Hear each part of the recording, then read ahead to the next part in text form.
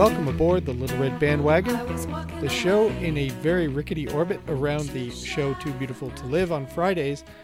We take you down TBTL memory lane, sometimes doing interviews with fans, clip shows, and sometimes shows like last Friday where we look at some of the really gross stuff that's in your Amazon shopping carts.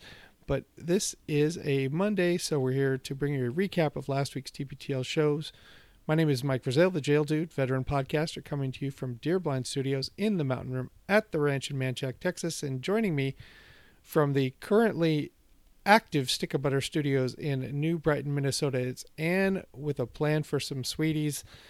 Lundholm, good morning, Ann. What do you got cooking? Good morning, Mike. I am making strawberry cheesecake bars. So the graham cracker crust is out of the oven and cooling.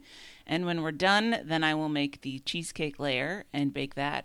And then the strawberry sour cream layer on top of that.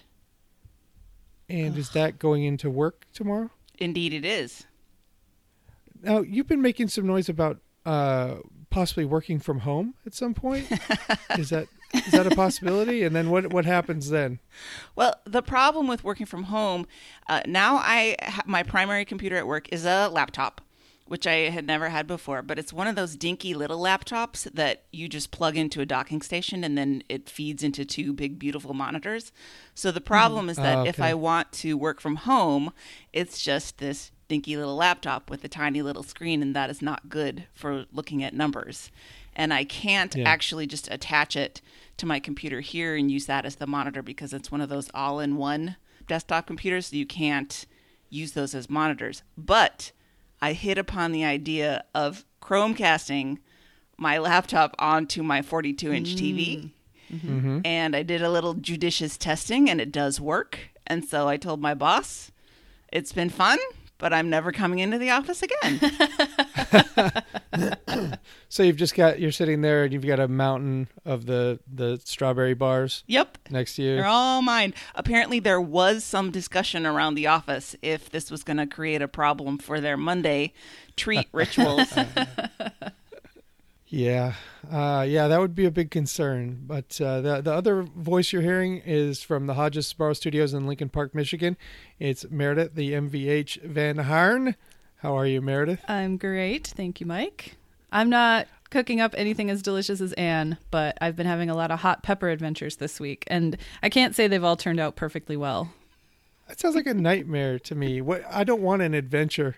Yeah, these are, I mean, I'm trying, half of this is me being gracious to my nice neighbor, Denny, who has this crazy huge garden in his side yard.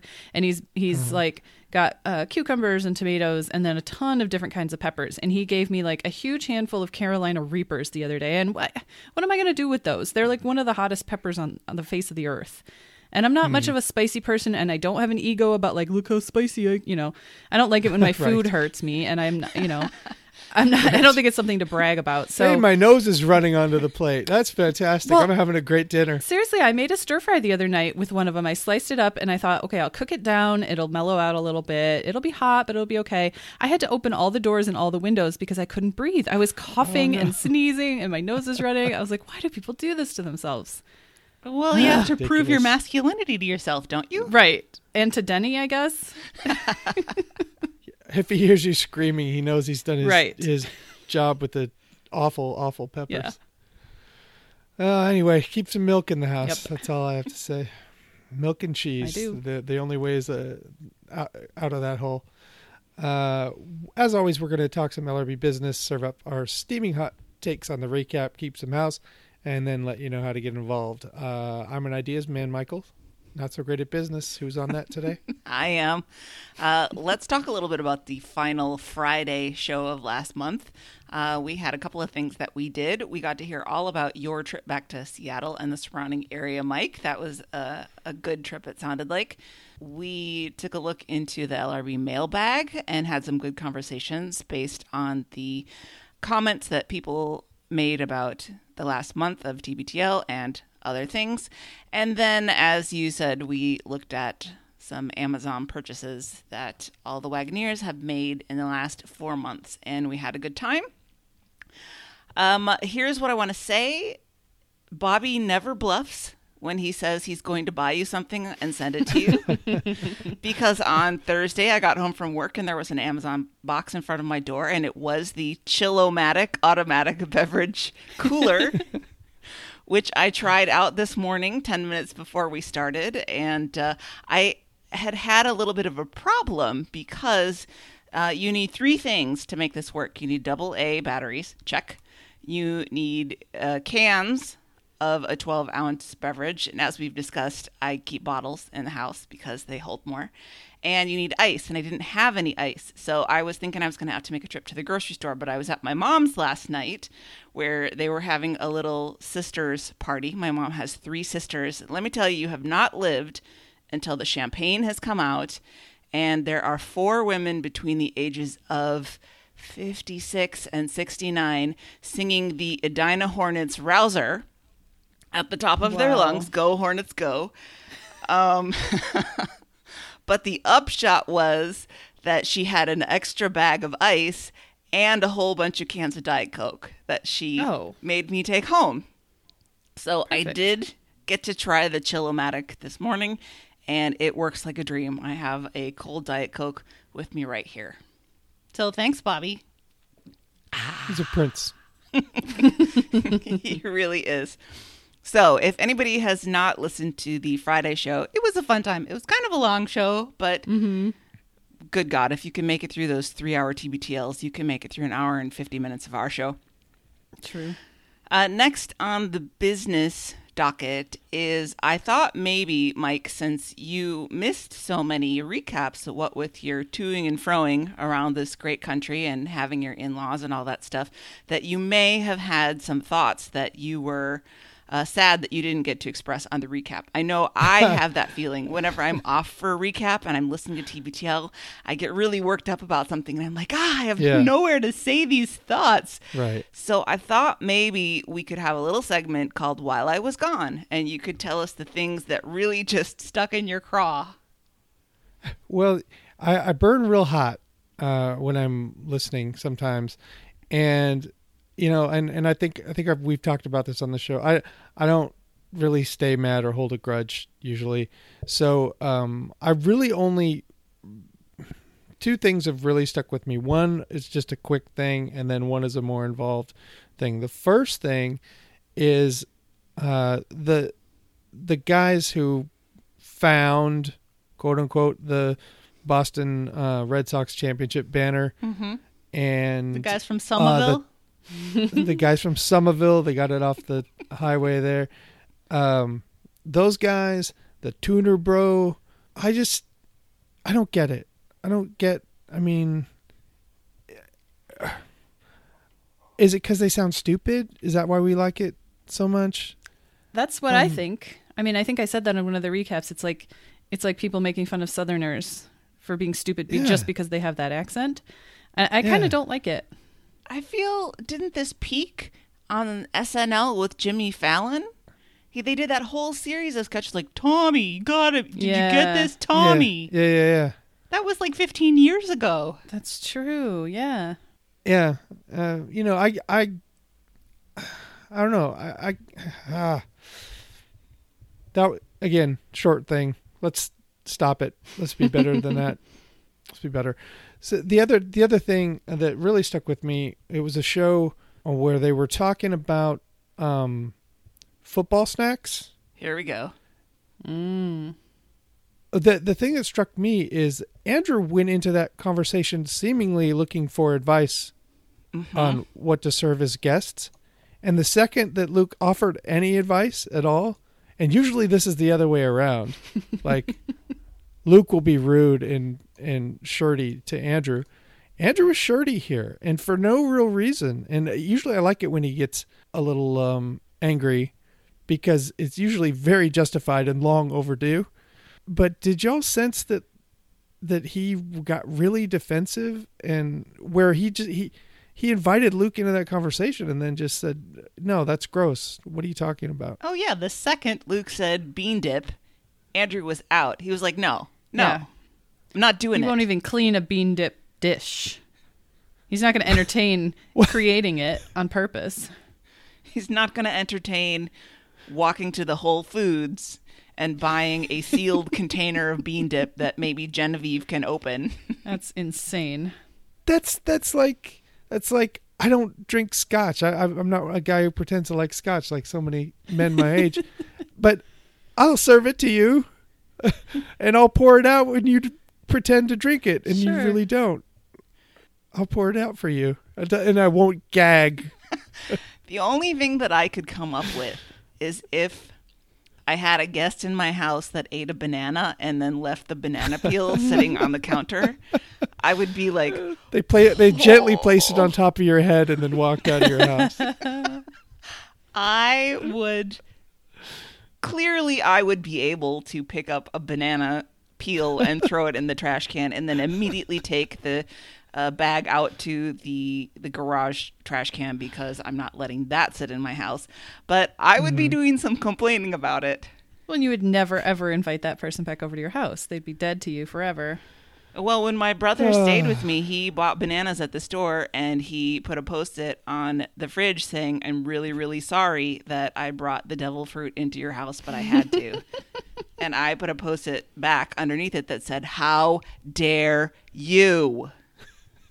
Well, he's family. See if he gets to stay with me again. Right. He should have kept him in his suitcase. He shouldn't have told you that they were in the house. But listen, in my defense, bananas are about as fragrant as it gets. And that smell goes weird once you So do you think if he them. had like hid that in the guest room closet and not told you about it, you would have sniffed it out? Oh, I would have known. Yeah. Wow. Would have known. When I was working, Come on. No, when I was working in retail back in the day, we used to have a really tiny little store, and we didn't have any storage other than a coat closet. And my manager's husband worked for a gas station convenience store, like a food distribution thing. So he used to deliver like the sandwiches and the fresh fruit and whatever. And so he used to get some of the extra free fruit. And one time she brought in this whole huge bunch of bananas for us to have, and she put them in the coat closet because there was nowhere else to put them. And every time I opened that closet, it was like this wave of banana stench coming out. I was like, no. Oh, Anne, I'm really sorry that happened to you. Yeah. Someone brought bananas into your house. Smelled bad. But I could deal with it. I wouldn't be like, no, you may not have bananas. I'd be more okay with him saying, please don't bring bananas or bean dip to my party. You can bring anything else, whatever. I'd be okay with that. You know, I don't want scones or, you know, I don't want. There's certain things I don't want in my house. Scallops. Mm-hmm. Oh boy, that's a good football party with your scones and your scallops.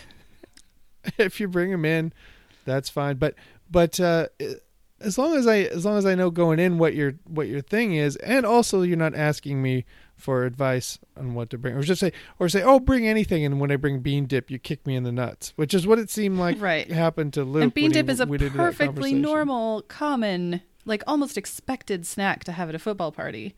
Yeah, it's not like he was asking to bring scallops. Can I, some really fragrant scallop banana. Oh. What do they call it? Hot dish. A scallop banana hot dish. But the bean dip is not a given. You know, there are a million things that anybody could bring. It's just really hard to get a football food without cheese or cream or anything that'll make Andrew weirded out. That's why you end up with like a bowl of meatballs. Right. And some tray of sad frozen wings. Chicken wings. I feel like it's fine to be a picky eater, but like you have to understand that not everyone is, and you have to kind of defer to them when it's a group food situation. When you invite people into your house, you want to try and make them feel welcome. Yeah. And being like, here's some meatballs. Because this is all I can eat. Yeah, was it even like a crock pot full of meatballs and a nice sauce, or was some meatballs he like baked in the oven and then just they were frozen and he heated them up. Gross. Yeah. Here's some toothpicks, guys. Yeah, I was disappointed and Andrew, and a couple other times this week too. So we'll get to those as well. Oh boy, we all figured that you'd have some thoughts because you have thoughts about food preferences and you have thoughts about snacks. So yeah, absolutely. And who knew I had thoughts about Boston guys? I guess because I really know one of them in Dave now, and he's such a sweetheart. I don't like when people make fun of them now. No. All right, let's go to one Throw Your Phone before we get to the recap. This is from Tyler, who has thoughts about the Everlane commercial, which are the same thoughts that I had, Tyler. He says they are not talking about Everlane, especially 80% of the time. This was because in one of the ads they started saying about how Luke and Andrew talk to each other privately about Everlane, and it takes up 80% of their conversation with each other. And then Tyler says, also, I just want LRB to know that I listened to you guys at 1.2 times and TBTL at least 1.6 times. Oh, not that we're measuring, you know. I feel honored, Tyler, that you only speed us up by 20%. I've been listening to them at 1.5 for so long that when I listen to them at normal speed, it sounds like they're drunk. If you ever accidentally go down to half speed, you're like, oh my God, this is the worst conversation between drunks I've ever heard. I mean, get out of this bar. But Tyler, your comments on their Everlane bullshit are well taken. I think they're running out of things to say about Everlane at this point, so they're grasping a little bit. All right, and with that, let's go to the week in review. I will start off with Monday, number 2734. That's a donor, bro. Luke starts the show. I'm skipping the whole octopus, octopi, octopode conversation because I don't care. Luke says that he thinks he took them off track last week on 5 out of 5 shows instead of what he normally does, which is take them off track 1 out of 5 shows. What is he talking about? And 5 minutes later, I pick myself off the floor where I had fallen laughing at the thought that he only derails the conversation once a week. Okay, he derails Luke. Their derailments. I mean, This is an exponential equation. This is not additive. Nope. Then he goes on to talk about, again, how Tic Tacs are 0 calories. Tic Tacs are not 0 calories. In fact, I spent some time looking up the Tic Tac nutrition information. Tic Tacs are 1.9 calories a piece. There are 60 Tic Tacs in a box, which brings it to 114 calories in a box of Tic Tacs. Luke. But you will see on the label that they do round down, and I looked that up, and I found a Reddit thread where someone says each Tic Tac weighs just under 0.5 grams, since U.S. federal regulations state that if a single serving contains less than 0.5 grams of sugars, it's allowable to express the amount of sugar in a serving as 0. And since a single serving of Tic Tacs is a single Tic Tac, Tic Tacs are labeled in the U.S. as containing 0 sugar. Pretty damn sneaky. So the Tic Tac people found out a way to round it down. What kind of maniac has one Tic Tac? I don't know. The same people who are pretending that Tic Tacs are mints and not candy. Yeah, they're candy. They don't do anything for your breath. Come on. Nope. Oh, I just sipped my scotch. Let me chase it with a Tic Tac and chase all that scotch that I drank out of my mouth. So I'm annoyed. Luke, come on. Use some common sense. They talk about commercials for a long time. I think people know that I have impatience for commercial talk on TBTL, not because I necessarily think it should be segregated to After These Messages. I just think that After These Messages does so much better a job with it that it's disappointing to listen to them talk again about how the M&M's characters are creepy. And then a whole thing about whether or not H. John Benjamin is in the Arby's commercial or not. Like, I don't... Why? Of course he is. What? Who cares? Ving Rhames. So easy to find out, too. H. John Benjamin, whatever. We have the meats. Okay, let's move on. Then they talk about Chevy Chase for a while. I thought that this was an interesting conversation.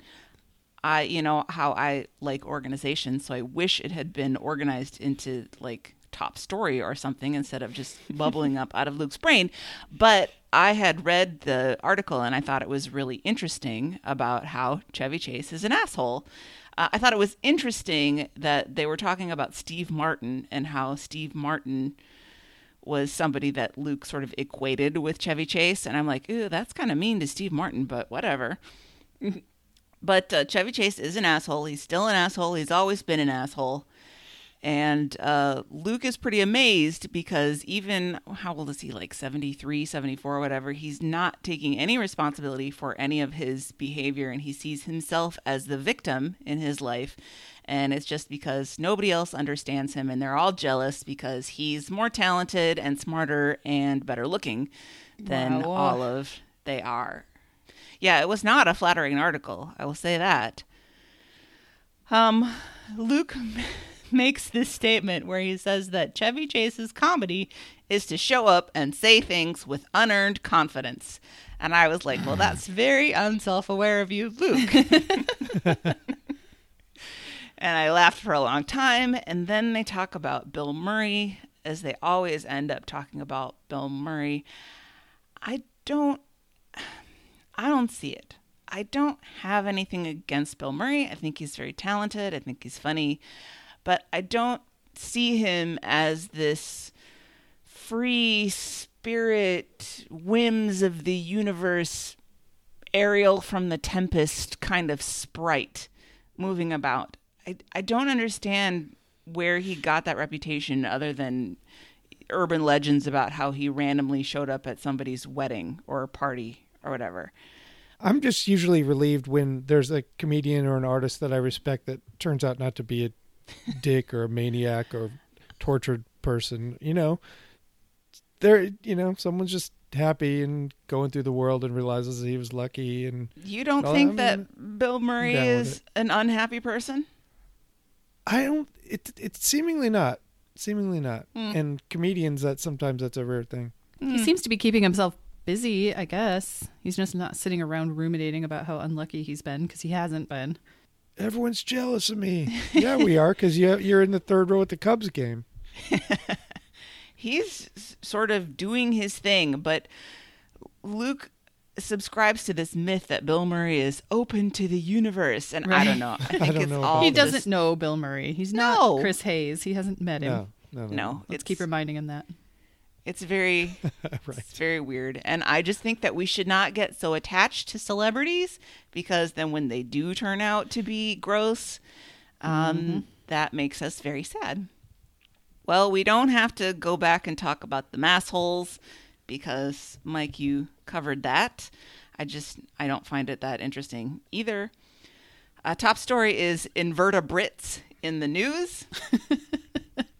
Number one story, the lady who put weed in the lobster pot. I think she was in Maine. Weed in the lobster pot so that they will be high and or less anxious when she kills them. Is there any scientific proof that this works for the lobsters at all? Was there anything cited? Of course, I didn't read the article because I'm Andrew. But Meredith, does this sound like a thing? It might be a thing, but I don't think there was any evidence cited in the article. And I think she said that what she could prove is that it doesn't transfer THC to the person eating the lobster. But you would have to do. She had no reason to believe that this actually worked. Just that she thought that they were chiller. Right. That's not proof. As she's murderizing them. And that when she put them back in the tank with the non-high lobsters, they just calmed everybody down. It's a very chill scene in the lobster tank. Okay. I like to rub a little cocaine on the fish's gills before I bash its head in on the deck. Just give it a little quick pick-me-up.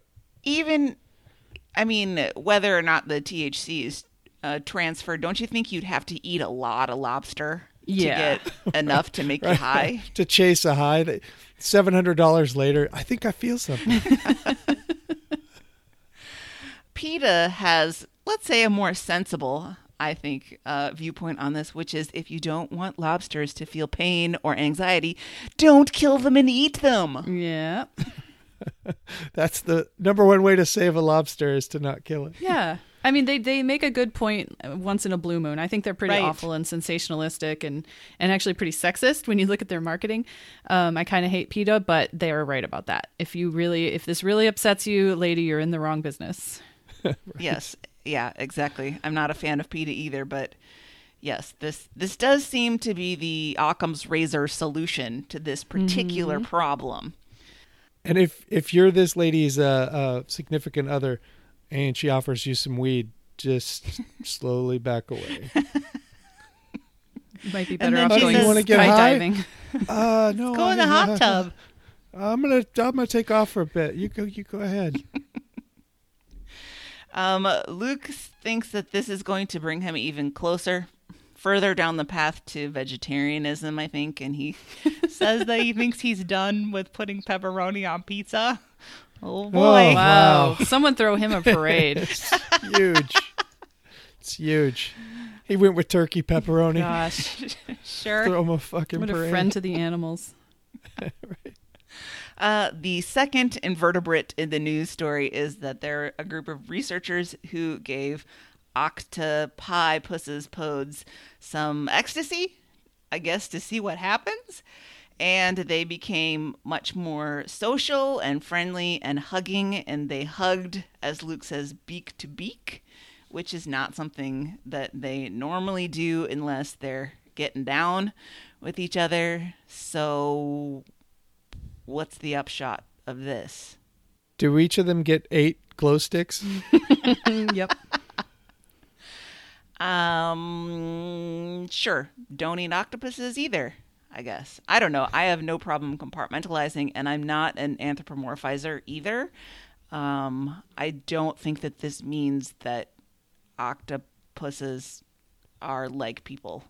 Does the ecstasy in the octopus transfer to the kayaker that gets slapped in the face with the tentacles? I think he'd have to get slapped by a lot of octopuses to get a high from that. Yeah, the dose makes the poison here.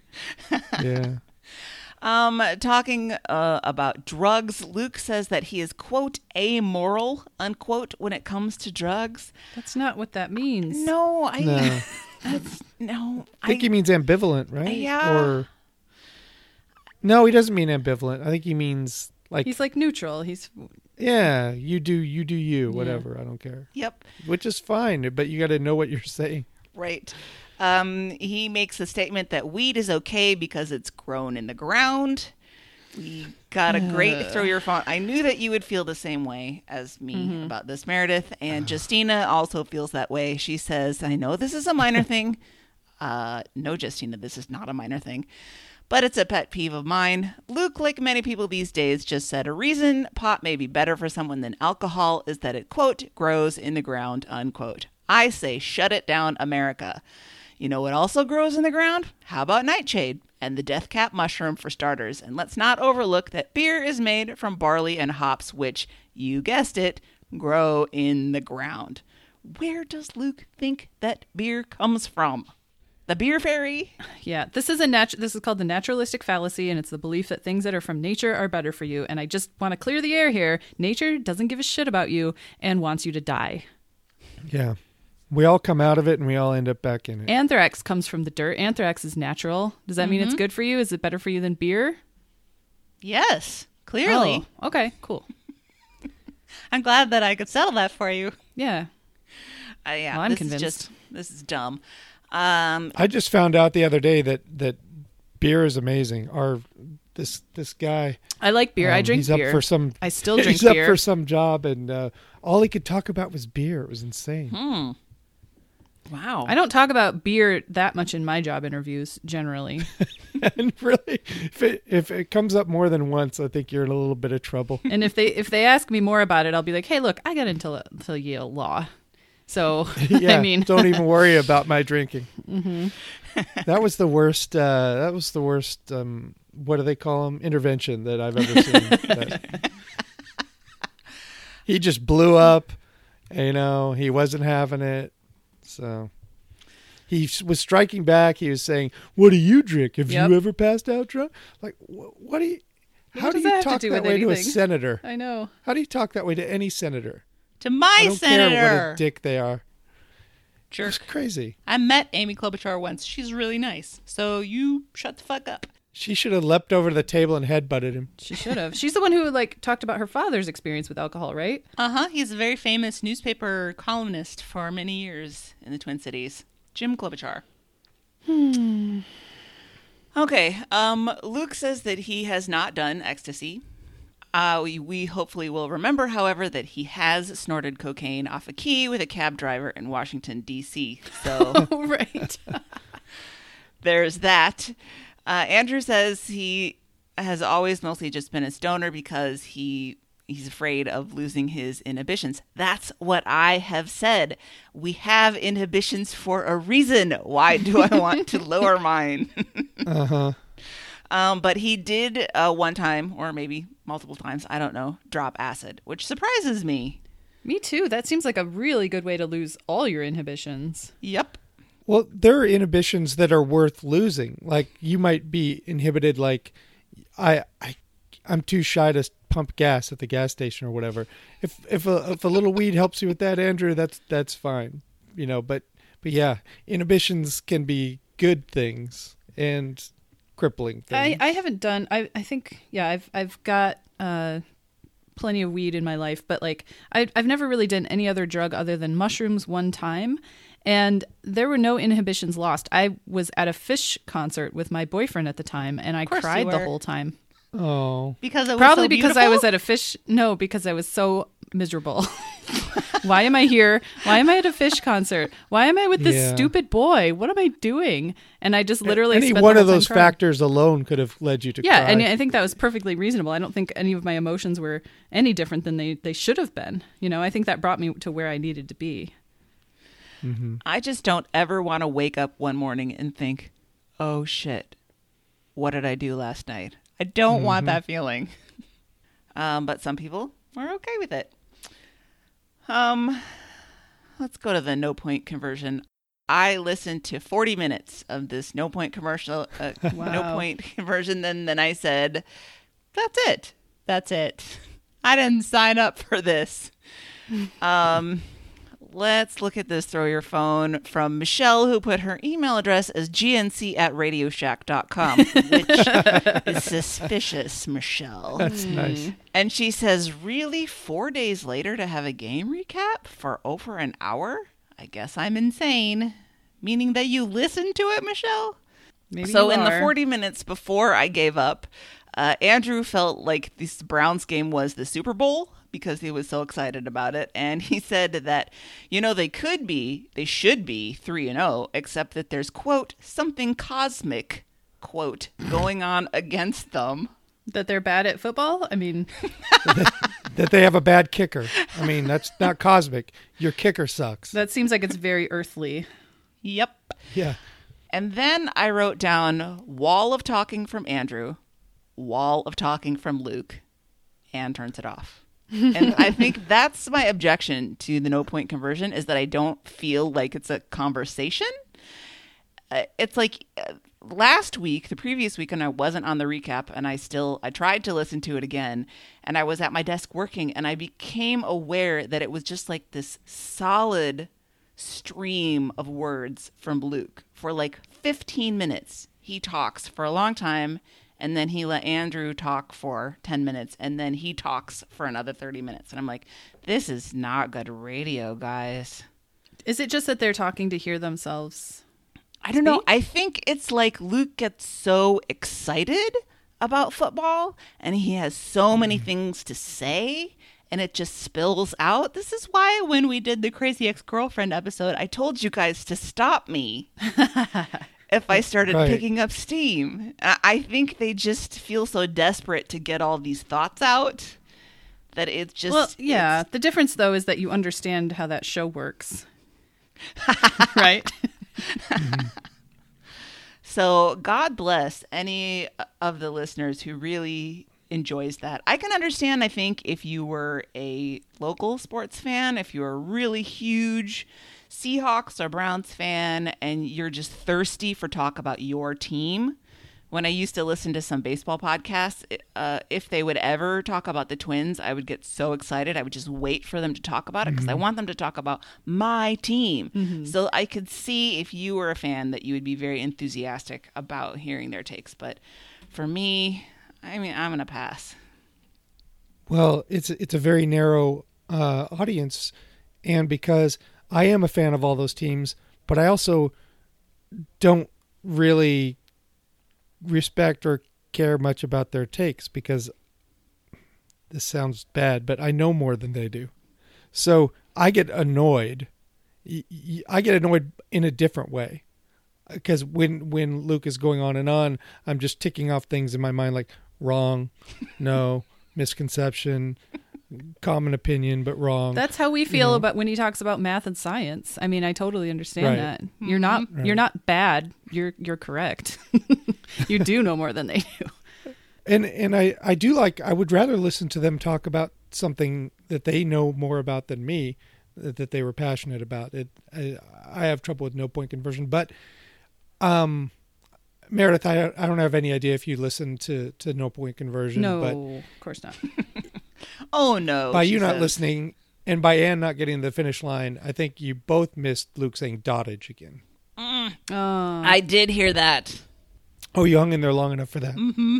Oh, okay, well, I guess we're done with Monday. I'm going to clear my throat and come right back.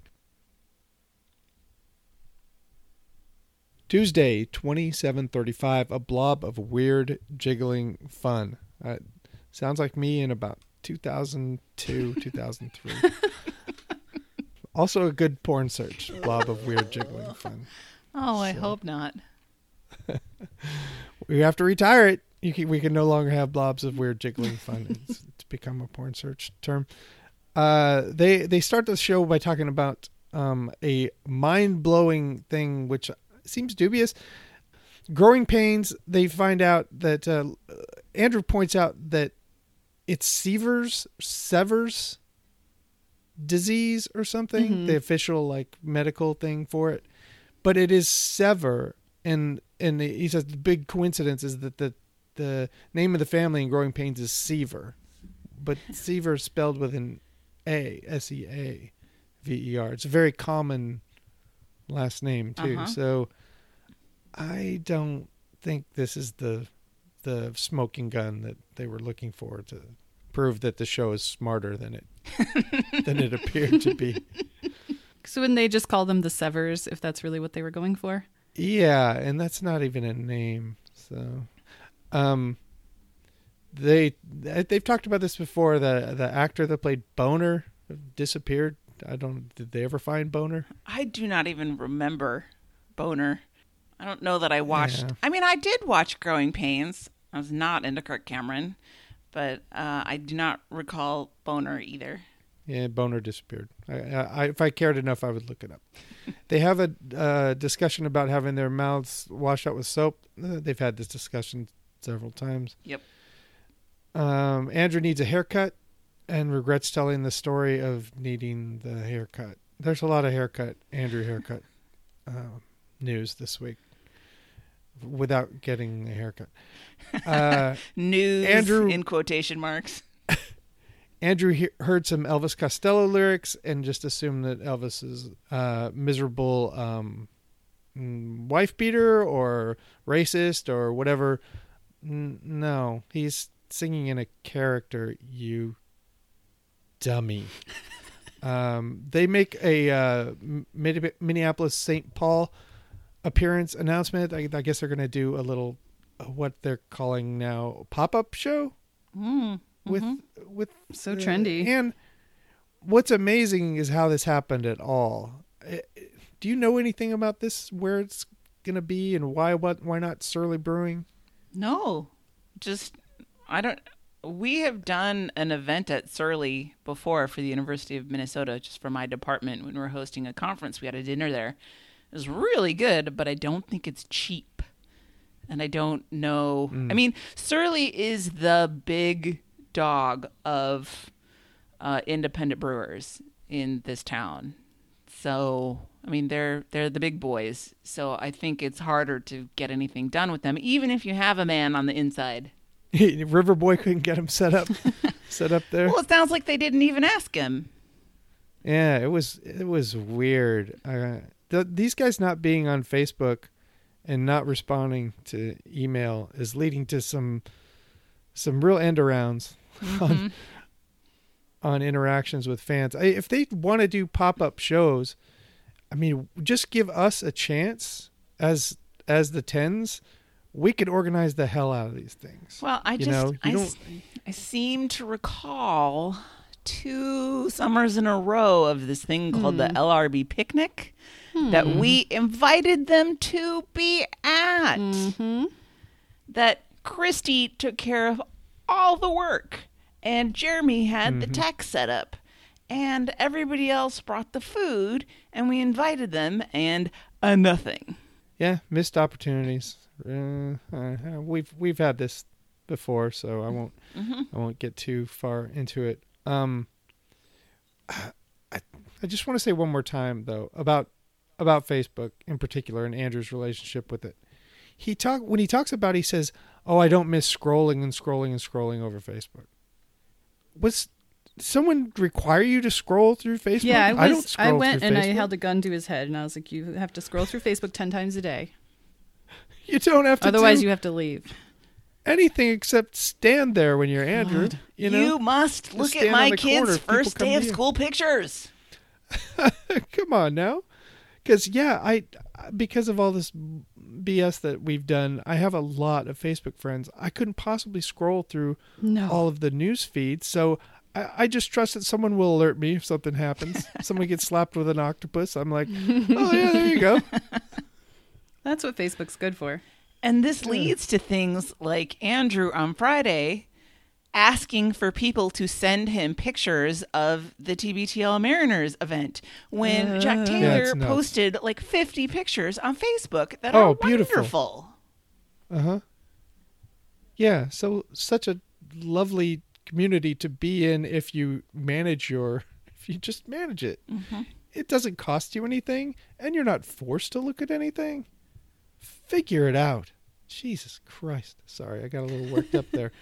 Talking about sweating later.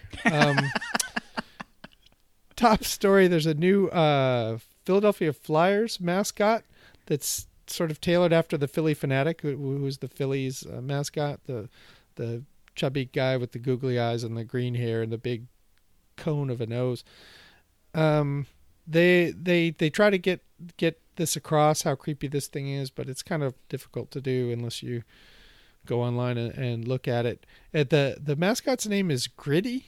Dumb. And there seems to be some suggestion that he might be high or she might be high.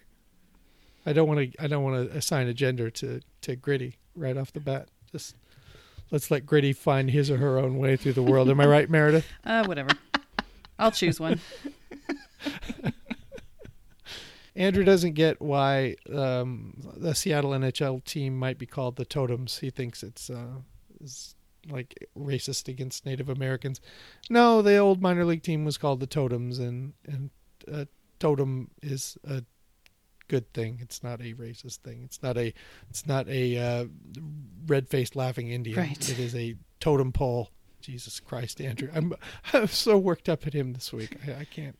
Well, we'll just hope for a racist mascot. Yeah. Maybe the mascot will end up just being horribly racist in Seattle. That'll last. Yeah, that's likely. Less than 5 seconds. Did you know the Seattle University where my dad played basketball, they were the Chieftains, and this is Seattle. They had to change their names. They're the Red Hawks now, which I don't even think is a thing. It's kind of like Seahawks. Mm-hmm. And I don't know. Maybe Totems is inappropriate. If you can't be the Chieftains, I don't know. We'll see. I just want a team. We can call them whatever the hell you want. Just let's get a team. I know. I'm very aware that I have no place talking about what is or isn't offensive to minority groups. So I can certainly, like when you talk about the Indians, I mean, the word Indian in itself isn't pejorative. I mean, Chief Wahoo is another matter completely. Mm-hmm. But I guess I could see not wanting my race or ethnicity or whatever were my my history being used as that. I mean, of course, all the people are like, well, the Vikings, nobody's mad about the Vikings. I'm like, well, the Vikings are, gone. They did all right. Yeah. Well, and like, they're called Indians because Christopher Columbus was a dummy and thought he was in India. Like that's kind of a yucky, origin of that term. They should be called the Indians. It's not better. There's a minor league team called the New Hampshire Primaries. That's actually a pretty good name, right? I like it. Consider all the ones that are out there. And then I can't remember the details of this story, but every minor league team ends up being called the something Cats eventually. I think they've been called they're called the Fisher Cats now. It's so lame. And here in Austin, it was the River Bats. Oh, right, because of your bats come out from under the river. Right. It's a good, and it has bats in it. It just works. You get a little bat with a bat. Luke explains what a hot foot is. I didn't know that people didn't know what that is, but apparently it's a jock. It's just an awful jock tradition that luckily I will never have to deal with again because I just won't feel it. They'll just be melting my expensive prosthetic. There's another episode with Olive and a baby bunny. I can't stand these stories because of what I've experienced with our backyard in Kyle. That was the nightmare.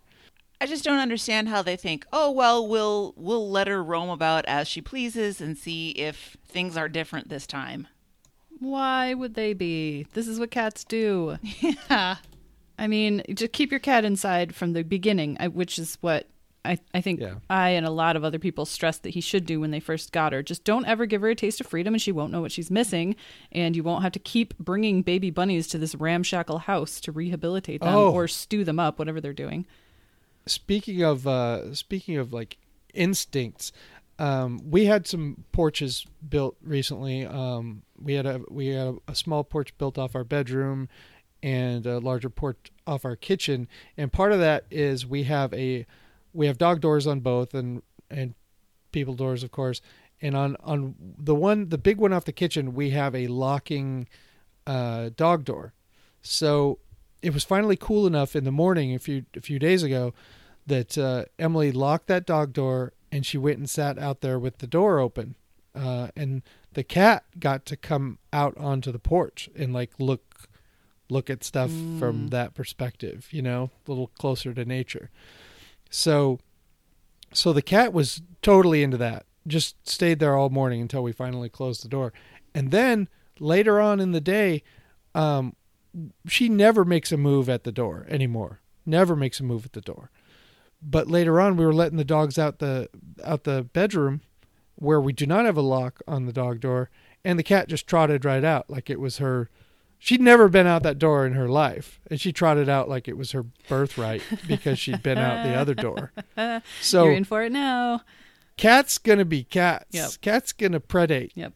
They're gonna go get some. So yeah, keep your cats inside. And on Hawk Drive, if you have a tiny cat, your cat's gonna have a few victories, but eventually, she's gonna go off in the sky. She's gonna take a long trip in the sky. Mm-hmm. Okay. Wrapping up. There's an email about an engine banging. No thanks. I wouldn't like that. I got rear-ended this week, by the way. What? Yeah, I jacked up my trunk. I was sitting at a light, and the light was still red, and I just heard a huge noise and felt a huge crash into my back.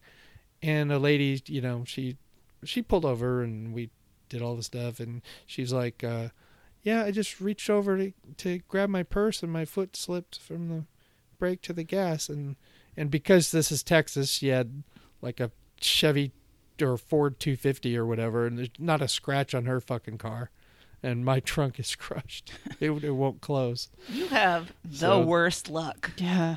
With car accidents. I had never been a driver in a car accident in my life until like 2 years ago. Never. But it's It's like I'm invisible here in Texas.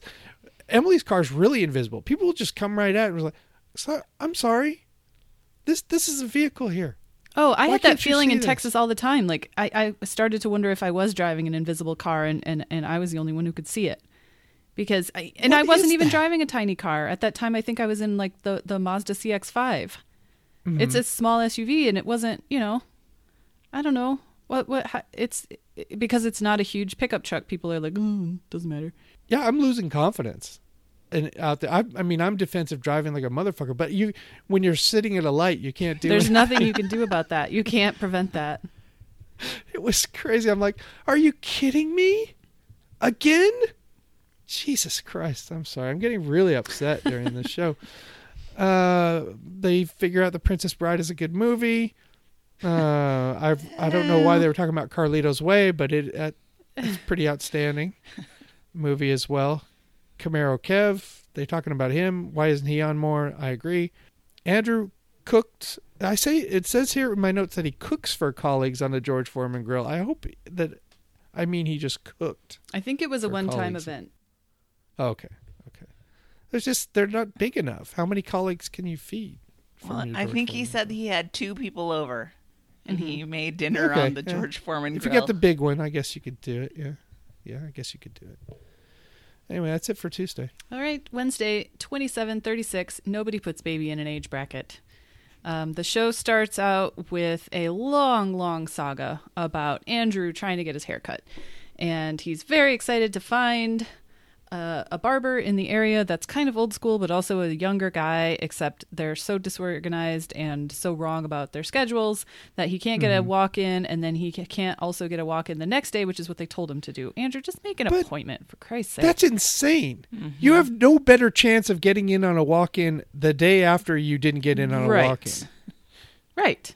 He needs to make an appointment. You have exactly the same chance. I mean, I know women's haircuts are a different story, but I would never in a million years think that would work. Nope. Even my local salon that I go to, it says walk-ins welcome on a big sign in the window. And I had a day off from work once and I was like, I'll see how this goes. And I walked in and she was like, can you come back at 12:45? And I said, sure. So, I mean, it's not realistic to expect that that's how it works. And if he wanted an experience where he could get right in, you got to go for one of the big corporate places. Mm-hmm. Yeah. You got to go to Supercuts. Because they're just sitting around waiting for you. Yeah.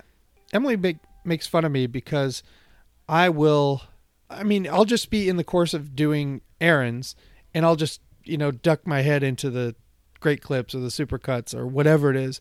And if there's nobody in there, I'm like, okay, I'll get my haircut now. I don't get my feelings hurt.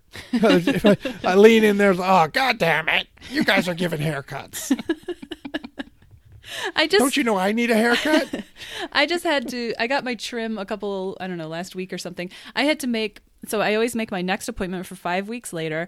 And she said, after that, it's going to be the holidays. Why don't you make your appointment after that as well right now? Because everything's getting booked up. So theoretically, if I didn't do that, I wouldn't be able to get another haircut until the end of the year was over. Mm-hmm.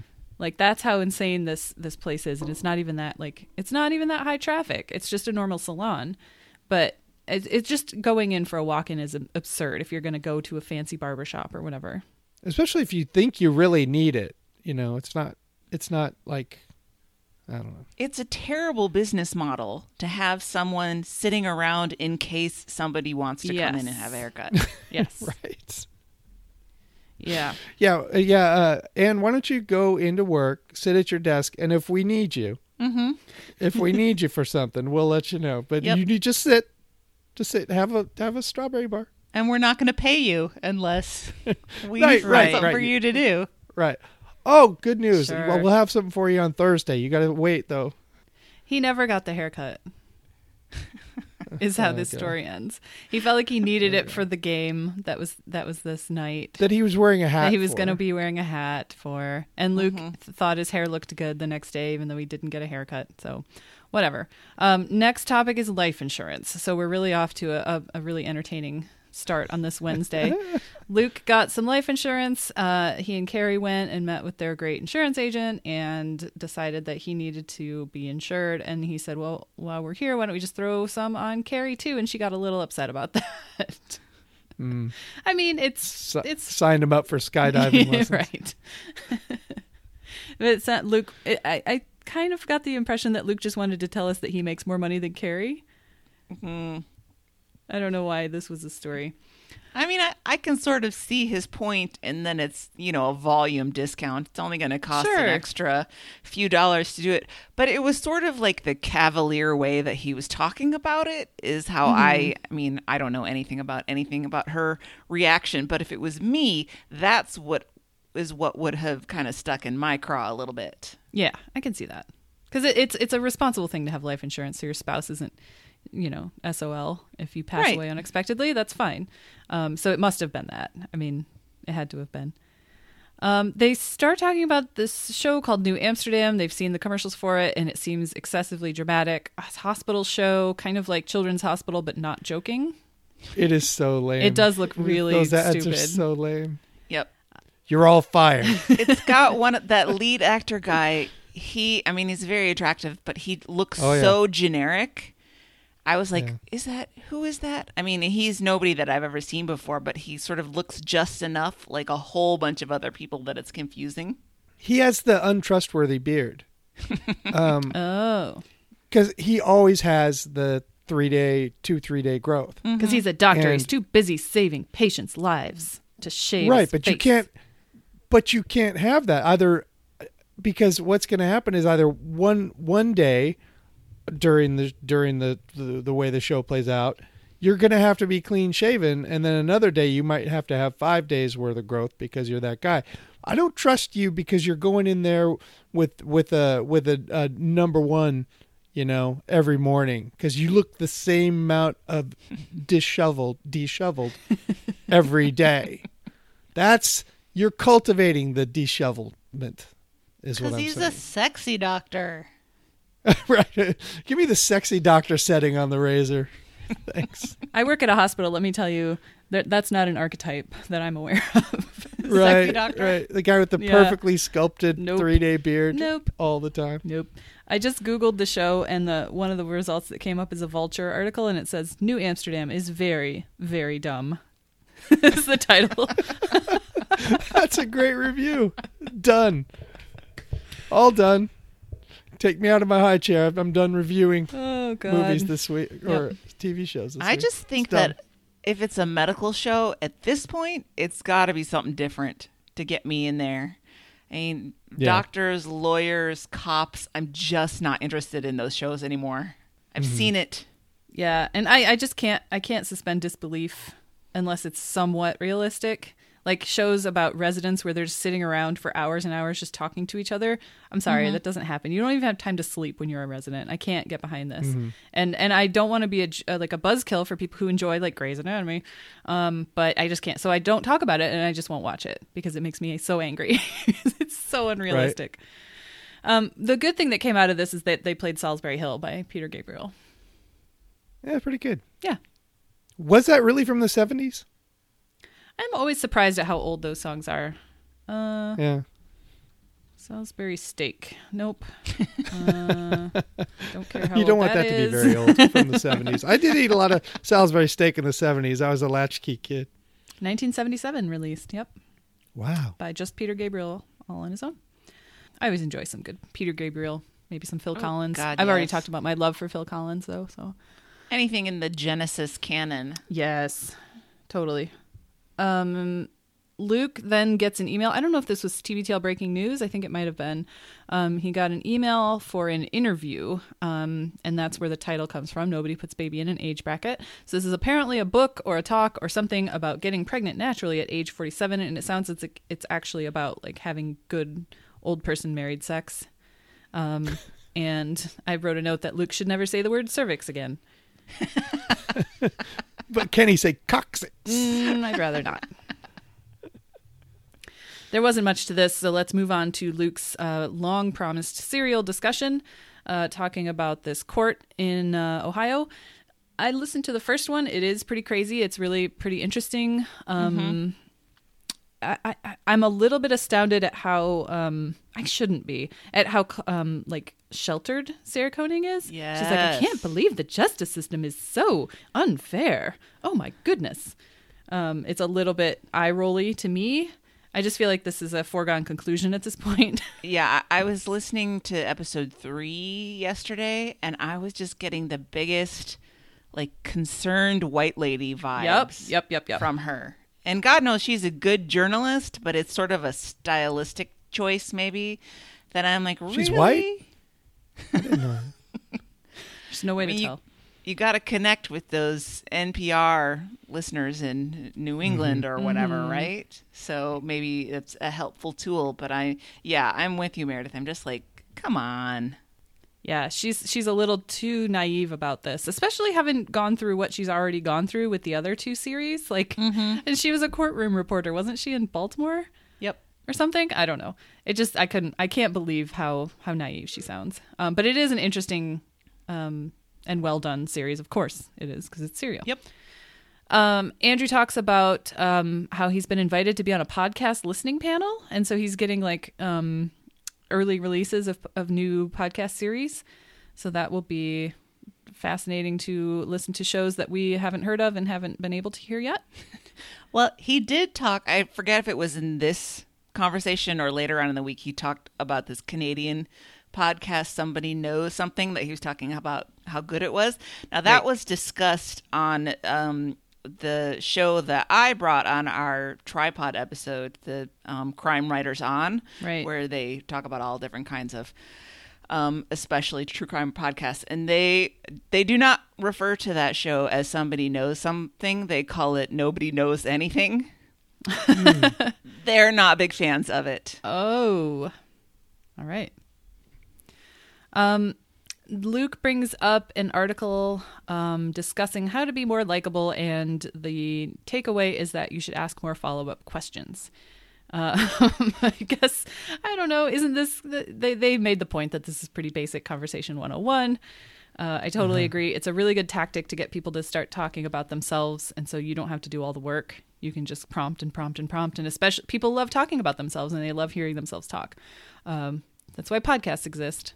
So this is why I'm bad at social things, because I mean, I'm a smart person, right? You guys listen to me on this show. I'm a decent conversationalist, I think. But yes, there's a thing when I'm meeting a person and it's a casual kind of chit chat thing, and my brain goes blank. It's not like, just ask people about themselves. Like, no, I can't think of any questions. I have nothing. Yeah, I've got a friend who's super good at this, and I've learned a couple of tricks from her. She does it to me all the time. I think it's just like so natural for her. She'll say, so what are, if the weekend is coming up, it's always about the weekend. It's what are you doing this weekend, or how was your weekend? And that just gets you off onto a conversation. It never fails for her. And I've tried it and it works pretty well, but she's just so natural about it. I think there's just something inherent about people who are good at making small talk and people who aren't. So I'm not sure if that's a skill you can learn. I'm sure you can brush up on it and improve, but... Would you call it an inhibition, Anne? Maybe we could help you out with a little... Yeah. If I go into these social interactions high, I'm sure it'll work out much better. Or, these things, they backfire on me. Not to be too Andrew about this, but I was really trying to work on this kind of small talk thing. This was back in my retail days, and I had hired some... seasonal people to work at Christmas, and so I'm really trying. I want to get to know them. And there's this one lady who's a little bit older, I don't know, in her 60s maybe, and she kept Dottage. Yes, her dottage. She kept referring to my surgery. She's like, well, after my surgery, and this time when I had surgery, and after she mentioned it about 5 times, I'm like, okay, this is a good opportunity for me. And I said, oh, what kind of surgery did you have? And she stops dead and she looks at me and she goes, that's kind of a personal question, don't you think? Oh, my God. You're fired. Like, No, you did not do anything wrong. She's crazy. I try. It just doesn't work for me. Oh, my dog has been sick, but he's better now. And we went to the dog park today. And what kind of dog is that? I just love my dog so much. That's kind of a personal question. Oh. Sorry. Well, the guys both have examples of how this can go very poorly. Luke and Carrie were talking to sounds like a physician who just like literally they hit play and she just went for 40 minutes talking nonstop, never asking them any questions, just kind of giving them her life story. You mean like the no point conversion? Kind of like that. Yeah, maybe she needs a podcast. And then Andrew and Genevieve were talking to somebody who never asked Genevieve anything. And this really struck a chord with me because I used to have to talk to and socialize with and entertain bankers and finance lawyers all the time my previous life. And it was incredible how ancillary I was to them. They never would ask me what I did or who I was, or never a single thing about me. I would chime in here and there. I would ask them questions, and then they would just like glaze over. There was one in particular who, whenever I would chime up in conversation and I was done talking, he would turn and say, "Well, anyway." Oh. Wow. And nobody called him on. I mean, it just like, it didn't make me angry. I fully expected it from these douchebags. It was just a data point of like, okay, you're garbage. I don't need to worry about you.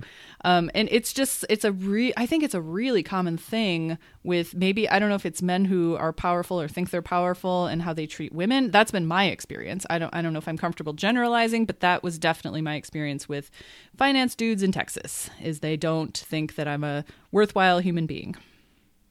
And Gross. It's kind of awful. Yeah. So I really empathized with Genevieve there. And I'm glad that Andrew noticed it and thinks about it, because it's kind of dehumanizing when you've got guests over at your house and they don't even pretend to want to talk to you or care what you think or say. It's pretty gross. And lastly, in Wednesday, Luke is traveling, so he's staying in Seattle at a hotel near a Din Tai Fung, and he talks about how judgy he is about what people order there. If they don't order the things that he likes, he thinks they're wasting their lives. Amateurs. I mean, I agree about the soup dumplings. I think when he goes to these places, especially Din Tai Fung, I think he eats too much. Like he says, he tells people what to order and they don't believe him. And also the waitstaff will say, well, that's a lot of food. But he tells them, no, bring it, whatever. If he told me what to order there, I'm pretty sure I would be taking probably $70 worth of stuff home, because I can't eat that much at one sitting in my dotage. But he just packs it away. I mean, I would say, well, how about I don't know. I just don't think I could go there with him. It's easy for your eyes to be bigger than your stomach when you're there. Like, I always want to get 2 orders of soup dumplings just for myself. And then after one, I'm like, I can't eat anything else. Like, that's it. Yeah. So you get a little, I can understand getting a little too ambitious, but it sounds like he eats all this food. He eats it all, yeah. So. Yeah, he takes it all down. He kind of tries to justify it by saying, well, I only go to Din Tai Fung like 12 times a year. Yeah, he had a really specific number. Kind of a lot. Yeah. I've gotten to go to Din Tai Fung twice. I've never been. It's not a thing that appeals greatly to me. I would go and I'll eat the dumplings, but I'm not dying to go. Yeah. Maybe not my thing. But anyway, Thursday, number 2737, white gravy. That's what they used to call me back in the day. This is your prison name. Luke is wearing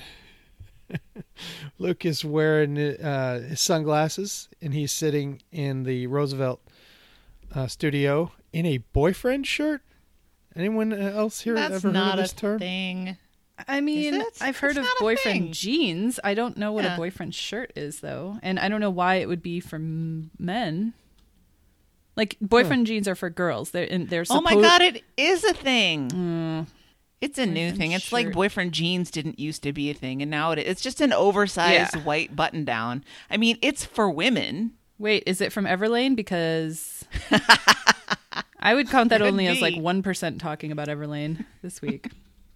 It's all we talked about before we turned on the mics this week. Yeah, that's true.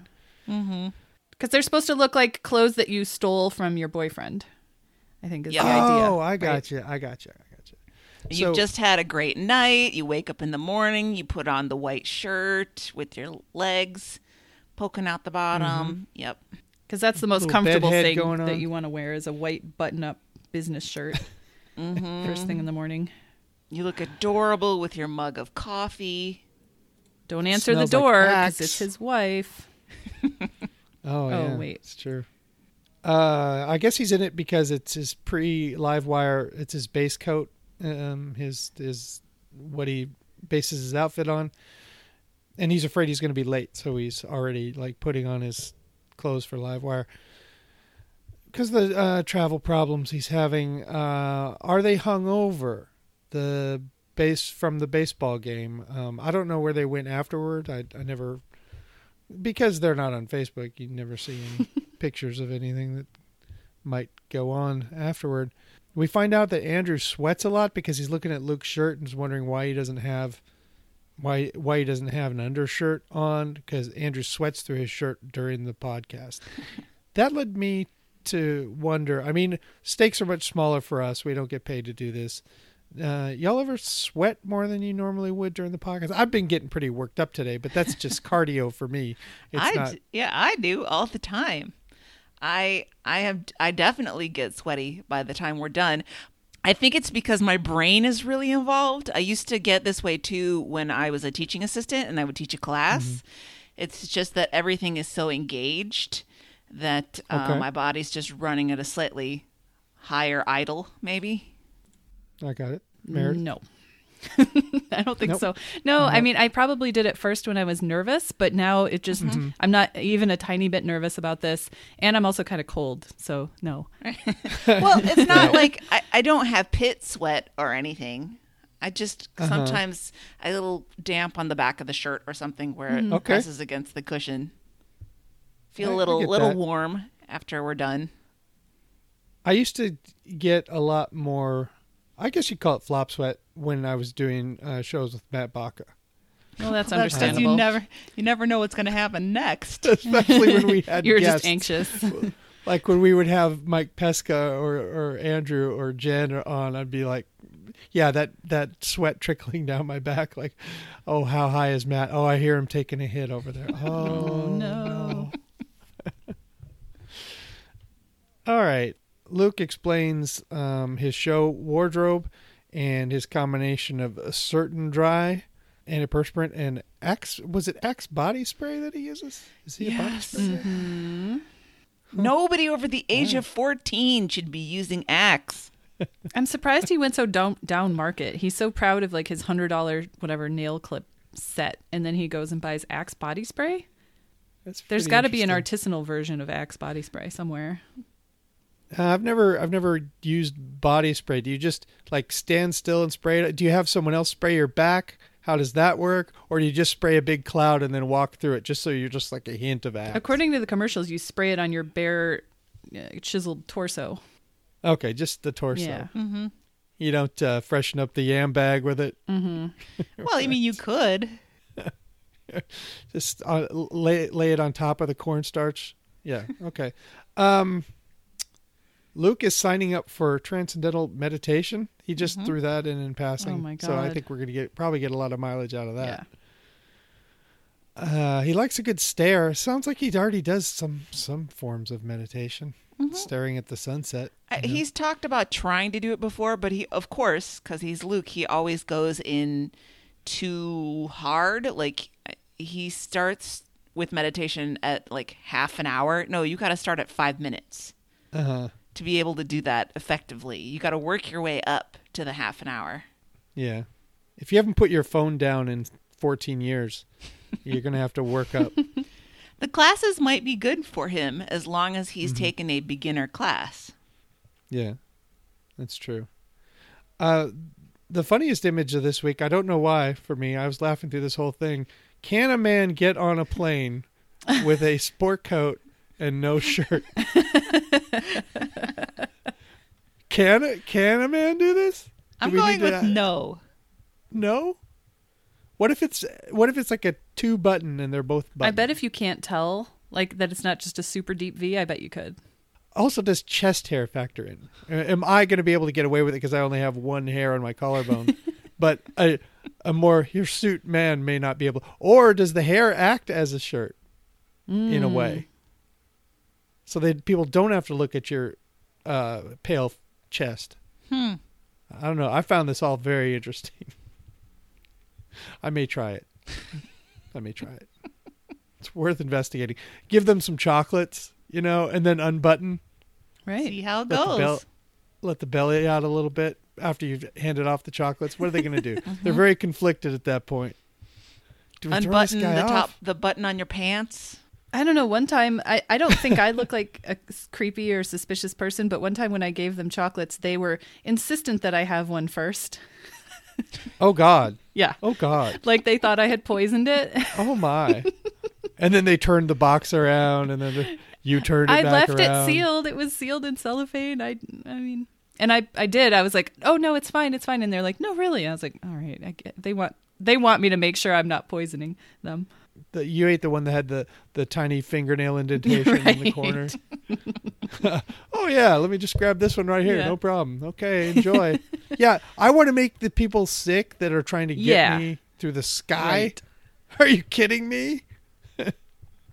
I want to give the pilot a cup of coffee. I think it just depends on how suspicious your flight crew is. Oh, yeah. How much chest hair I've got, But I think once I unbutton it, it's game over. They're going to throw me off because they're going to see the treasure trail, and they'll just they're not down with that. Nobody wants to see that. So anyway, I really enjoyed that part. Andrew slipped up and said stewardess, which I enjoyed. Mm-hmm. And Luke took it to Grosstown by calling her, hey, sugar tits, get over here. Get me a drink. That was something. I'm not allowed to say tits in this house. She just doesn't like that word. So no, it's gross. I don't get to say it.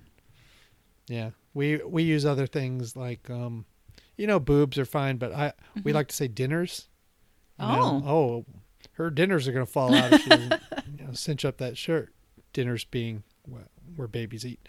Anyway, Luke failed to cash in with Tom Hanks, and that man, he was pretty close. And he did strike out originally with Britt Daniels. I was there, Bobby was there, Hillary was there when Britt Daniels was on the stage at the Austin Wait, Don't Tell Me. And he was all right. I love Spoon, and I like him, but he didn't light up the stage. He wasn't electric. If y'all have heard that particular Wait. He was just all right, and it's probably a good thing that he took so long to respond to Luke's email, because he ended up getting Charlie Crockett, who was amazing, much better, more engaged than Britt Daniels was. And I don't think Britt Daniels would have done what Charlie did and just be the house band for the entire show. Right. It's just he seemed like he's a little too cool for that, right? He's a little too established for that, because then you got to be on the whole hour. Nobody wants to do that. So Luke admits to lining the windowsill with apple juice when Addie was a tiny child, and then put a diaper doubler on her. I didn't know that was a thing.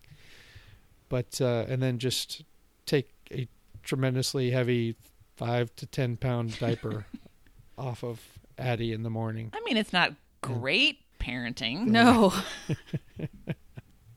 Just so that your kid can She's pee alive, a lot though. more than she should. She's alive. What I did, we had to toilet train my first stepdaughter Meredith several times, because every time she would go off with her grandma or her great grandma, they would just put her in diapers and give her back to her. Oh. So the best way that I found was to drink a lot of water myself, and then when I woke up to pee in the night, I would just throw that kid over my shoulder, throw her on her potty. And sometimes she wouldn't even wake up, seemingly, and be peeing. You just hear the pee go into that little potty, and you're going, yeah, victory. I don't have to change sheets. This is a load of tonight. laundry I'm not going to have to do tomorrow, for sure. So, yeah, you don't necessarily have to just put on a heavy diaper and load her up with a hamster bottle of apple juice. This is one of those things where we just were never a bedside stand drink kind of family. No. None of us have ever needed a glass of water in the middle of the night, or woke up and be like, oh, I'm thirsty, I want something to drink. That seems like it's two very sort of separate pathways. You're either in a family that does that or not. And I mean, I've never had a problem where I was like, oh, I'm so parched. I mean, if you really have a problem, I just get up and go into the bathroom and get a drink of water. Mm-hmm. It's just like if you're leaving a beverage with a child in the middle of the night, I mean, aren't you sort of establishing some habits that aren't necessarily great for things like potty training? Yeah. We used to ask for water, but it was just a way to delay bedtime. Sure. Oh, I think I need some water. Let's see. Moving on. Very sparsely attended Mariners game. Not our event. Our event brought 150, 200 people, which it's no surprise at all that on a cool night in September with the team eliminated, that attendance is terrible. Yep. Mariners attendance is, outside of a few years, has generally been pretty terrible since their beginning. They get most of their money out of their TV contract because they are the only team in the Pacific Northwest. They make a ton of money off TV. So there aren't a lot of true Mariners fans, really. I mean, I hate to say it, but there just aren't. I mean, people that will actually attend the games when the Mariners aren't in first place, or it's not some, lame promotion bobblehead night for somebody. Yeah. That's what always makes me upset when the league people are like, we have to have a new stadium. We can't be competitive without a new stadium. And I'm like, well, why don't you try winning and then see how many people come to the game? That's right. You'll get your stadium. You need to go win for sure. They were talking all day about, saving their appetite for baseball snacks. Having worked in the stadium and been part of some crews at these sparsely attended games and homestands, I'm dubious of some of the food quality, and I might bring my own snacks or just eat things that I knew to be like they were prepackaged or were overcooked in this case. I'd just be careful at the Mariners game. Maybe wait a few hours to eat. Maybe you don't have to eat at the game. I don't know. People seem to have to eat now like all day, every day. Like were there? I mean, maybe I'm super old. We know this, but there used to be long stretches where I could go without eating. Sometimes 6, 8, maybe even 10 hours. But now everyone seems to have a snack in their pocket, that's probably a healthier way to go, to just eat a little, little stuff all day. But I just don't get it. Why do you have to eat? Food's not that great in the outfield on the third deck. Sorry. How will I fill my emotional hole? If that I can't I get. Eat? I mostly snack in my car because I really hate commuting and I hate driving in traffic. And so it makes me happy to have Swedish Fish in my console, and it just kind of brightens up the commute a little bit. Mm-hmm. But I don't need them. I'm not hungry. I'm not going to die. Although I do get hunger attacks every once in a while. Like, I'm fine. And suddenly I'm going to murder somebody if I don't get some food in me. Yeah. At this very moment. Yeah, so Emily gets that way too. It does kind of head those off at the curve a little bit.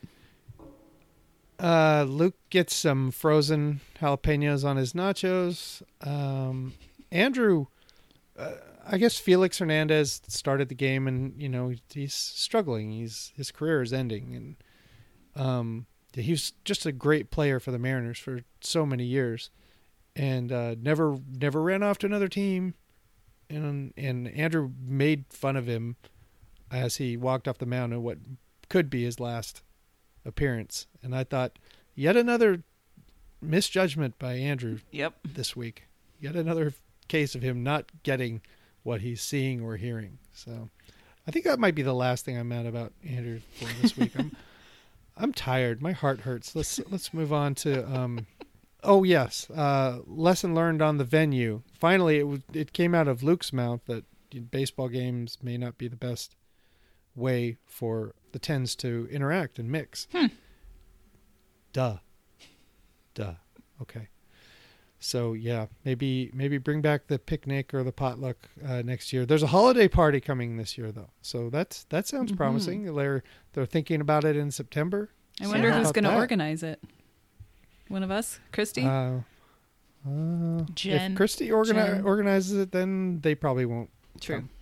because they hate Christy. Right. They've told me Apparently. that in confidence, personally.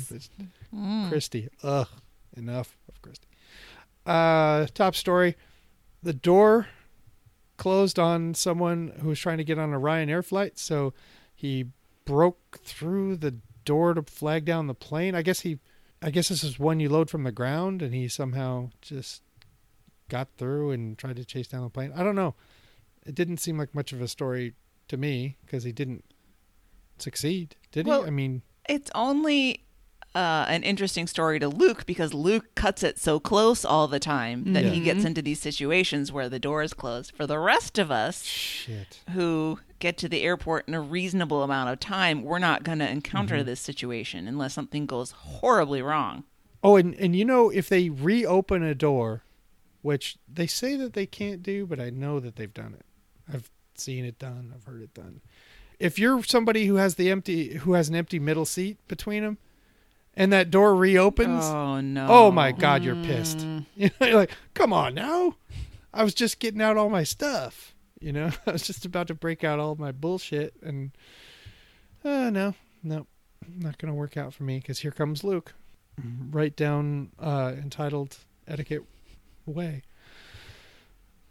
There's some hijack preventer from the 1970s who went out in like the stair car or something. I don't remember this, but I was a kid and I didn't watch the news, so I wasn't familiar. Sounded awesome. I think the Blur Stay shout-outs are my personal no-point conversion. I just disconnect. I start floating. I'm what do they call it? Like you're astral projecting? Yes. I'm at 35,000 feet watching the show. Like, oh yeah, look at that. Yeah, Blur Stay, yay. TBTL progenitor is discussed instead of daddy. I don't know why daddy is so disturbing. I think it's kind of fun, especially if you use it. It's icky. Just pangender, you know. No, it's weird. All right. I don't like it. Luke talks about the KUOW KCMU softball team, the Static, in the media league. I played in that media league, not on a consistent basis, but I played as a ringer because there were lots of people in the Seattle broadcast scene that didn't think I was good looking enough or talented enough to hire as a broadcaster, but definitely a talented enough player to play on their team in a key game where they're trying to beat Cairo. And I could tell you, Cairo was fucking stacked with real athletes from college and pros. And they were very difficult to beat. They never needed me. Cairo never called me. Cairo never called me and said, hey, come and play softball. No, they were all better than me. So I ended up playing with the lesser stations. The company that Cairo is with now, I think, is called Sinclair, and they were searching for a nickname for that team. Why not the Dinosaurs? Meredith, you've seen that chain in Texas, right? Sinclair gas station. Oh yeah, they use a little dinosaur. Oh yeah, I know this. Yeah, I think it'd be cute. Andrew promotes a Northern California meetup, and he ends the show with Tom Waits' spoken word song, which I describe in my notes as endless, even though he probably faded it out after 40 seconds. I remember when they talked about this the first time, how he put it on the jukebox at whatever bar, and the people were like, who picked this? Yeah. Who picked this song? But I didn't know the song, and now that I've heard it, I am firmly with those people who were pissed. Mm-hmm. Yeah. Holy shit. Someone should have broken a bottle on the bar and stabbed Andrew. Yes. Well, let's go to Friday then. Number 2738. It's not a spray, it's a powder. This was a content light show. Luke is back for the third time at Andrew's apartment. They start out with this stupid... I was searching for a better descriptor, but stupid works. Discussion of why Coke Zero was rebranded as Coke, quote, no calorie. Which I don't even know if at the end, after Luke corrected them, they got it. I believe it's Coke Zero Sugar. Yeah. What the term is. Yep, it is. Whatever, who cared? People didn't know what it meant. when you just said zero. So they said zero sugar, and now people can pretend that it's not a diet drink. That's all it is. The only anecdote I have to add here is that I once gave Luke 9 cases of Coke Zero. Wow. You're a true friend. Yeah. I remember we loaded it up out of the alley. Just got to get 9 cases of Coke Zero into the house. There's a very confusing story about Luke's post Livewire evening. He didn't tell it very well because he was kind of mementoing it. He's sort of looping around and going backwards in it, but I tried to organize it as best I could. Right.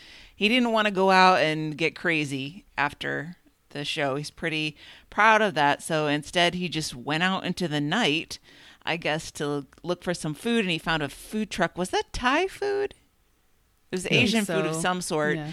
And he was dismayed when he ordered and paid. Oh, it's in Portland, so you know they're fucking with it somehow. They just can't serve some Thai food. Thai food with bacon on it or something. Yeah, it's Thai Swedish fusion cuisine. But once he had paid his money and everything, they were like, "Yeah, it's going to be 30 minutes." And he was like, "Excuse me?" That's a good trick. Yeah, you've already paid. Yeah. All right, see you tomorrow. What? Yep. I'm sorry. What? I'm hungry now.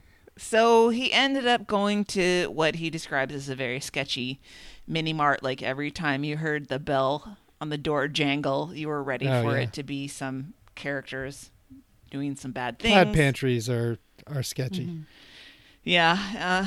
I almost got robbed at a mini mart once in Cleveland on Thanksgiving Day because my dad had come down to spend Thanksgiving with me, and we naively thought there would be some restaurants open in Cleveland on Thanksgiving. They are in Minneapolis, but there was nothing open anywhere. And we finally found this mini mart. And when we were in there, there was a fella that came up and asked us for money in a way that made my dad think, yeah, I think we should probably give him some money. So that was kind of scary. Cleveland. Cleveland. I'm not sure how this all turned out, except for that Luke did get his peanut M&Ms in the end. And you know what, Luke? Peanut M&Ms have a lot of sugar in them. I'm just saying. So this weekend is the Winthrop Half Marathon, which Luke has been training for approximately 3 weeks. He's just amazing with that stuff, that he can get up to running 10 miles in 3 weeks. I could never do that. And so he's probably going to be ready for that, and he decides to share his running playlist song by song by song by song. Anybody? I listened to this at double speed. So all of the songs were from the Chipmunks. I thought that was bad enough until Andrew decided to play My Boy Lollipop, which, what was that? And then Luke is going to contribute from Magic Sword some, quote, video game music. That was better than My Boy Lollipop for sure. Yeah, I went to look up Magic Sword to see whether it was, in fact, video game music. Magic Sword are an American electronic trio from Boise. They are known for wearing cloaks and masks during their performances so as not to reveal their faces or bodies. Blah, blah, blah. Along with their album, they released a comic book with the same name. They have had 2 of their songs featured in the video game Hotline Miami 2, Wrong Number. And one of their songs that's a great one. I played one that of one. Their songs has been in the trailer for Thor Ragnarok. Yeah, and smoke a little weed. Just play that game. I mean, all of a sudden it's 5 a.m. I just don't even know where the time went. So it's not video game music. It's music that would sound good in a video game. So there's no direct correlation for it. It's not like he's found an album from Final Fantasy, whatever, that he just likes to play. But it was fine. It was fine music. Ooh, that was a very Hillary. It's fine. It's fine. It's fine. I enjoyed this. Luke said that somebody who was at the M's game corrected him the other night on his pronunciation of Somerville. He sounded mad. Yeah, it looks like, I know. He was doing it on purpose. Okay. Then he talked about how it finally happened at Livewire when he was doing a funding pitch for them. He said, "Thanks for supporting TBTL." It's not surprising that happens. No. It seemed like it happened in the least embarrassing way possible. And top story is that Taco Bell breakfast is the one fast food breakfast that's kind of gaining some traction over the McDonald's behemoth. Even though even the Taco Bell people acknowledge that the coffee there is shitty. Luke says, I know you're going to have some thoughts about this, Mike. Luke says, quote, "A breakfast taco is not a thing in this country." Unquote. What an idiot. Michelle sent us Throw Your Phone. She says, "This is more of a bless your heart moment." Quote, "Breakfast tacos are not a thing in this country historically." Unquote. The utter certainty and confidence that Luke said this line with made me laugh out loud. Mike, Hillary, text 10s, you know what I'm saying, right? I'm not defending Taco Bell breakfast. It does look like a bunch of egg, cheese, weirdo sausage crumbles jammed in tortillas of various shapes. But let's not talk crazy talk. Breakfast tacos are a thing in this country, and if you get a good one, it's a thing of beauty. Tacos forever, Michelle. What would you like to say here, Mike? Yeah. I just want to emphasize the point that I very much agree with them about, and that is with firing down some coffee, even good coffee with some Taco Bell food is a prescription for disaster for me. About 3 to 5 hours later. For other people, it's quicker. It happens quicker. But me, yeah, I need to be home if I'm gonna, I need to be heading home afterwards or soon afterwards. You just need to be safe if you're gonna get yourself involved in, what's probably a breakfast for less than $2. Mm-hmm. And I honestly, I can't get behind the Taco Bell hatred so much because all breakfast tacos are some combination of tortilla and egg and sausage and whatever jammed into a tortilla. I mean, that's just what it is. Mm-hmm. So I'm not sure that's a totally valid criticism by Luke and Andrew, or it was really more Luke. But I gotta say, he's not the most worldly person on earth. He's lived in Seattle and New York, right? Those aren't places. LA. Oh, right. He's lived in LA, and he was with Vanessa, who was Mexican, right? Yeah. Uh-huh. There's no excuse for this. There really isn't. But I got to say that having had tacos in Seattle, that's not the place that I would go to get tacos. No. He's a kind of a lifelong Seattleite, and so maybe I just Taco Time's its own thing that's different. I'm exempting them from this, but Northwest, just leave the tacos to Texas. Sure. Yeah, we those of us who love Taco Time even admit that it's not a Mexican restaurant in any way. Yeah, it's its own thing, and they don't do Mexi fries really in anywhere else. I don't think, do they? No, and Taco Time doesn't do breakfast. Yeah, we know this because when we arrived in Seattle, it's the first place we went, and we had our noses pressed against the glass.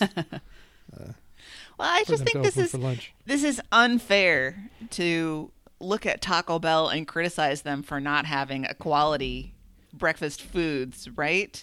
I mean, people who go to Taco Bell aren't going there for authentic Mexican food. I mean, they're not even going there expecting the same level of food as Chipotle or Qdoba or any of that stuff. Like, right. Taco Bell is a kind of food unto itself. I just want to, every once in a while, I just really need a Gordandra. And I do think that Luke has a history of having delicate bowels. Oh, yeah, with his emergencies all the time when he's driving. Good point. Yeah. Good point. He's making a Maybe decision it's not here. For you. He knows it's not great. But one of the things that he said is that the coffee is the thing that everyone does in the morning. Well, that's not true. No. There are plenty of people who are not that into coffee in the morning. I stop occasionally at the convenience store to get a Diet Coke from the soda fountain. And there are plenty of people there who are filling up their 64-ounce refillable insulated plastic tumbler of with Mountain Dew or whatever for the day. There are so many people in this country who don't drink coffee who might want Taco Bell for breakfast. I never eat breakfast out, so I mean the whole concept of getting an Egg McMuffin or anything is sort of foreign to me. I'm not leaving the house without food. I go to McDonald's occasionally just to get a medium coffee. Right? Remember when someone paid it back to me, or paid it? Mm-hmm. They paid for yours, and then you were obligated to then pay for the people behind you. $1.69 coffee. Yeah. I'm like, oh, this is a fucking trap. Anyway, they have good coffee, and I rarely order the breakfast food. Although on Bobby's recommendation, I did once try the whatever the thing is that has the syrup in the the McGriddle in the biscuit. Yeah, and it was really good the first time I had it, and the second time it was disgusting. So I'm off it. So that's just how it goes sometimes with fast food. I don't have any rules about coffee with sweet or salty. I think I'll have coffee with anything really. But I know that there was a gas station in Dallas that converted to a farmer's market 1 or 2 Sundays a month, and they would shut down the pumps. I don't know how they could afford to do this, but if there was such a thing as a Whole Foods gas station, it would be this place. Is they had like kombucha on tap and a salsa bar and a taco stand in the back of the gas station, and they had pretty good coffee. So I would always, when I wanted to go to that farmer's market, I would get myself some breakfast tacos and a coffee and sit out on the little patio, and it was lovely. But I also would be totally fine having a Diet Coke with that. So I just don't draw those lines with breakfast. Mm-hmm. The thing about having kombucha on tap is you never have to clean the taps because it just helps it get grosser. Yeah. It's like, well, how do we know if the taps are bad? Because the beverage smells so terrible. Yeah. Oh no, there's yeast in the taps. What are we going to do? Turn the heat up. Your fuzzy vinegar is going to taste fuzzier. Going to give you fuzzy teeth behind your bearded lips. Yep. Well, Luke does make the point that he can't drink coffee with salty things. I think you're in the minority here, Luke. Yeah. There are plenty of people that, I would say more people than not, that eat their bacon and eggs and coffee together and don't have a problem with it. So I think you're the weirdo in this one. Yeah. That takes us to the end of the week. Music for your weekend. Luke picked Gorillaz on Melancholy Hill. Andrew picked this very kind of strange song. Strange pairing, I guess. Danielle Luppy and Parquet Courts featuring Karen O. That is the full group name. Pretty Prizes. And listener David, picks the Marias, Only in My Dreams, which was better than either of the other 2 songs. Thank you, David. And I will take us into a little bit of housekeeping. I hope you all know that we have merchandise that you can buy on 10710.com/shop. It's hoodie weather. Buy yourself a comfortable RAR hoodie with all kinds of TBTL sayings and phrases encoded into There's the a mug. RAR. Remember when Andrew said that? What? The Archive Project continues, as always. If you'd like to get involved in recording for posterity some of the old TBTL shows, just send us an email and Christy will get you hooked up with that. If you buy things from Amazon, I don't know, maybe 1 or 2 people who listen buy things on Amazon. It's kind of a small artisanal website. If you would use our affiliate link, littleredbandwagon.com/Amazon, and kick us a few pennies. And, go for some weird stuff. That's really entertains us when we look at it. Get your nut butter. Oh, boy. On our sister podcast, Earbuds and Earworms, coming up this weekend is Songs of the Fall. I think we can't escape it anymore. I had to turn my heat on. Mm-hmm. I know, Mike, you don't turn the heat on until it's like 50. No. Yeah, there has to be icicles. I have to have booger icicles before we'll turn on the heat. But Songs of the Fall, I now regret not submitting Earth, Wind, and Fire September. Why didn't I send that in? Such a great song. I'm an idiot. Do you think a little on the nose? If it's good, can it be on the nose? Right. I think that they should do a show of songs that are on the nose. Yeah. Oh, yeah. That's true. Because you know what? On the nose songs can be awesome. That's why everyone uses them. We will rock you. If you want to get involved with the show, our website is littleredbandwagon.com. You can send us our hug or throw your phone moments at throwyourphone.com. Our Facebook page is always open for you, and we are all on Facebook. I know. No, it's crazy. It's scary. Take it away. Get it away from me. We know how to regulate our time on the internet. So my laptop closed on my dick while I was looking at Facebook, and now I'm scared. Well, that's why we put on pants, Mike. Well, maybe for you. I don't know. It's not how I do Facebook. Well, if you can't handle Facebook, you can visit us on Twitter at LRB Podcast. You can email us at littleredbandwagon@gmail.com. You can send us a voicemail or a text at 802-432-TBTL. That's 802-432-8285. And if you want to fax, it says fax us, but you're really faxing Bobby. So keep that in mind. It's 617-354-8513. He loves getting faxes. If you have a timeshare, right, get at him. Or sub-delivery or roofing or siding. Yeah, exactly. If you need some sandwiches this afternoon. Mm-hmm. Anybody want to get in on an LRB timeshare? Heck yeah. No. Not this veteran podcaster. What? Where would it be? Turks and Caicos? Oh, okay. Sure. Count me in. Anne, why don't you get us out of here? Until next time. This is The Next Party. And I love you, Andrew. I was just a little pent up after all these weeks off. I'm sorry. I'm going to be nicer next week. And we love you, Jen.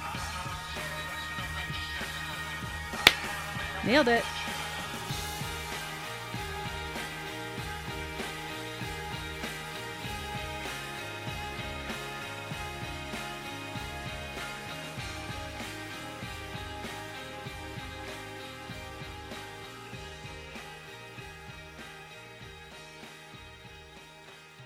All right.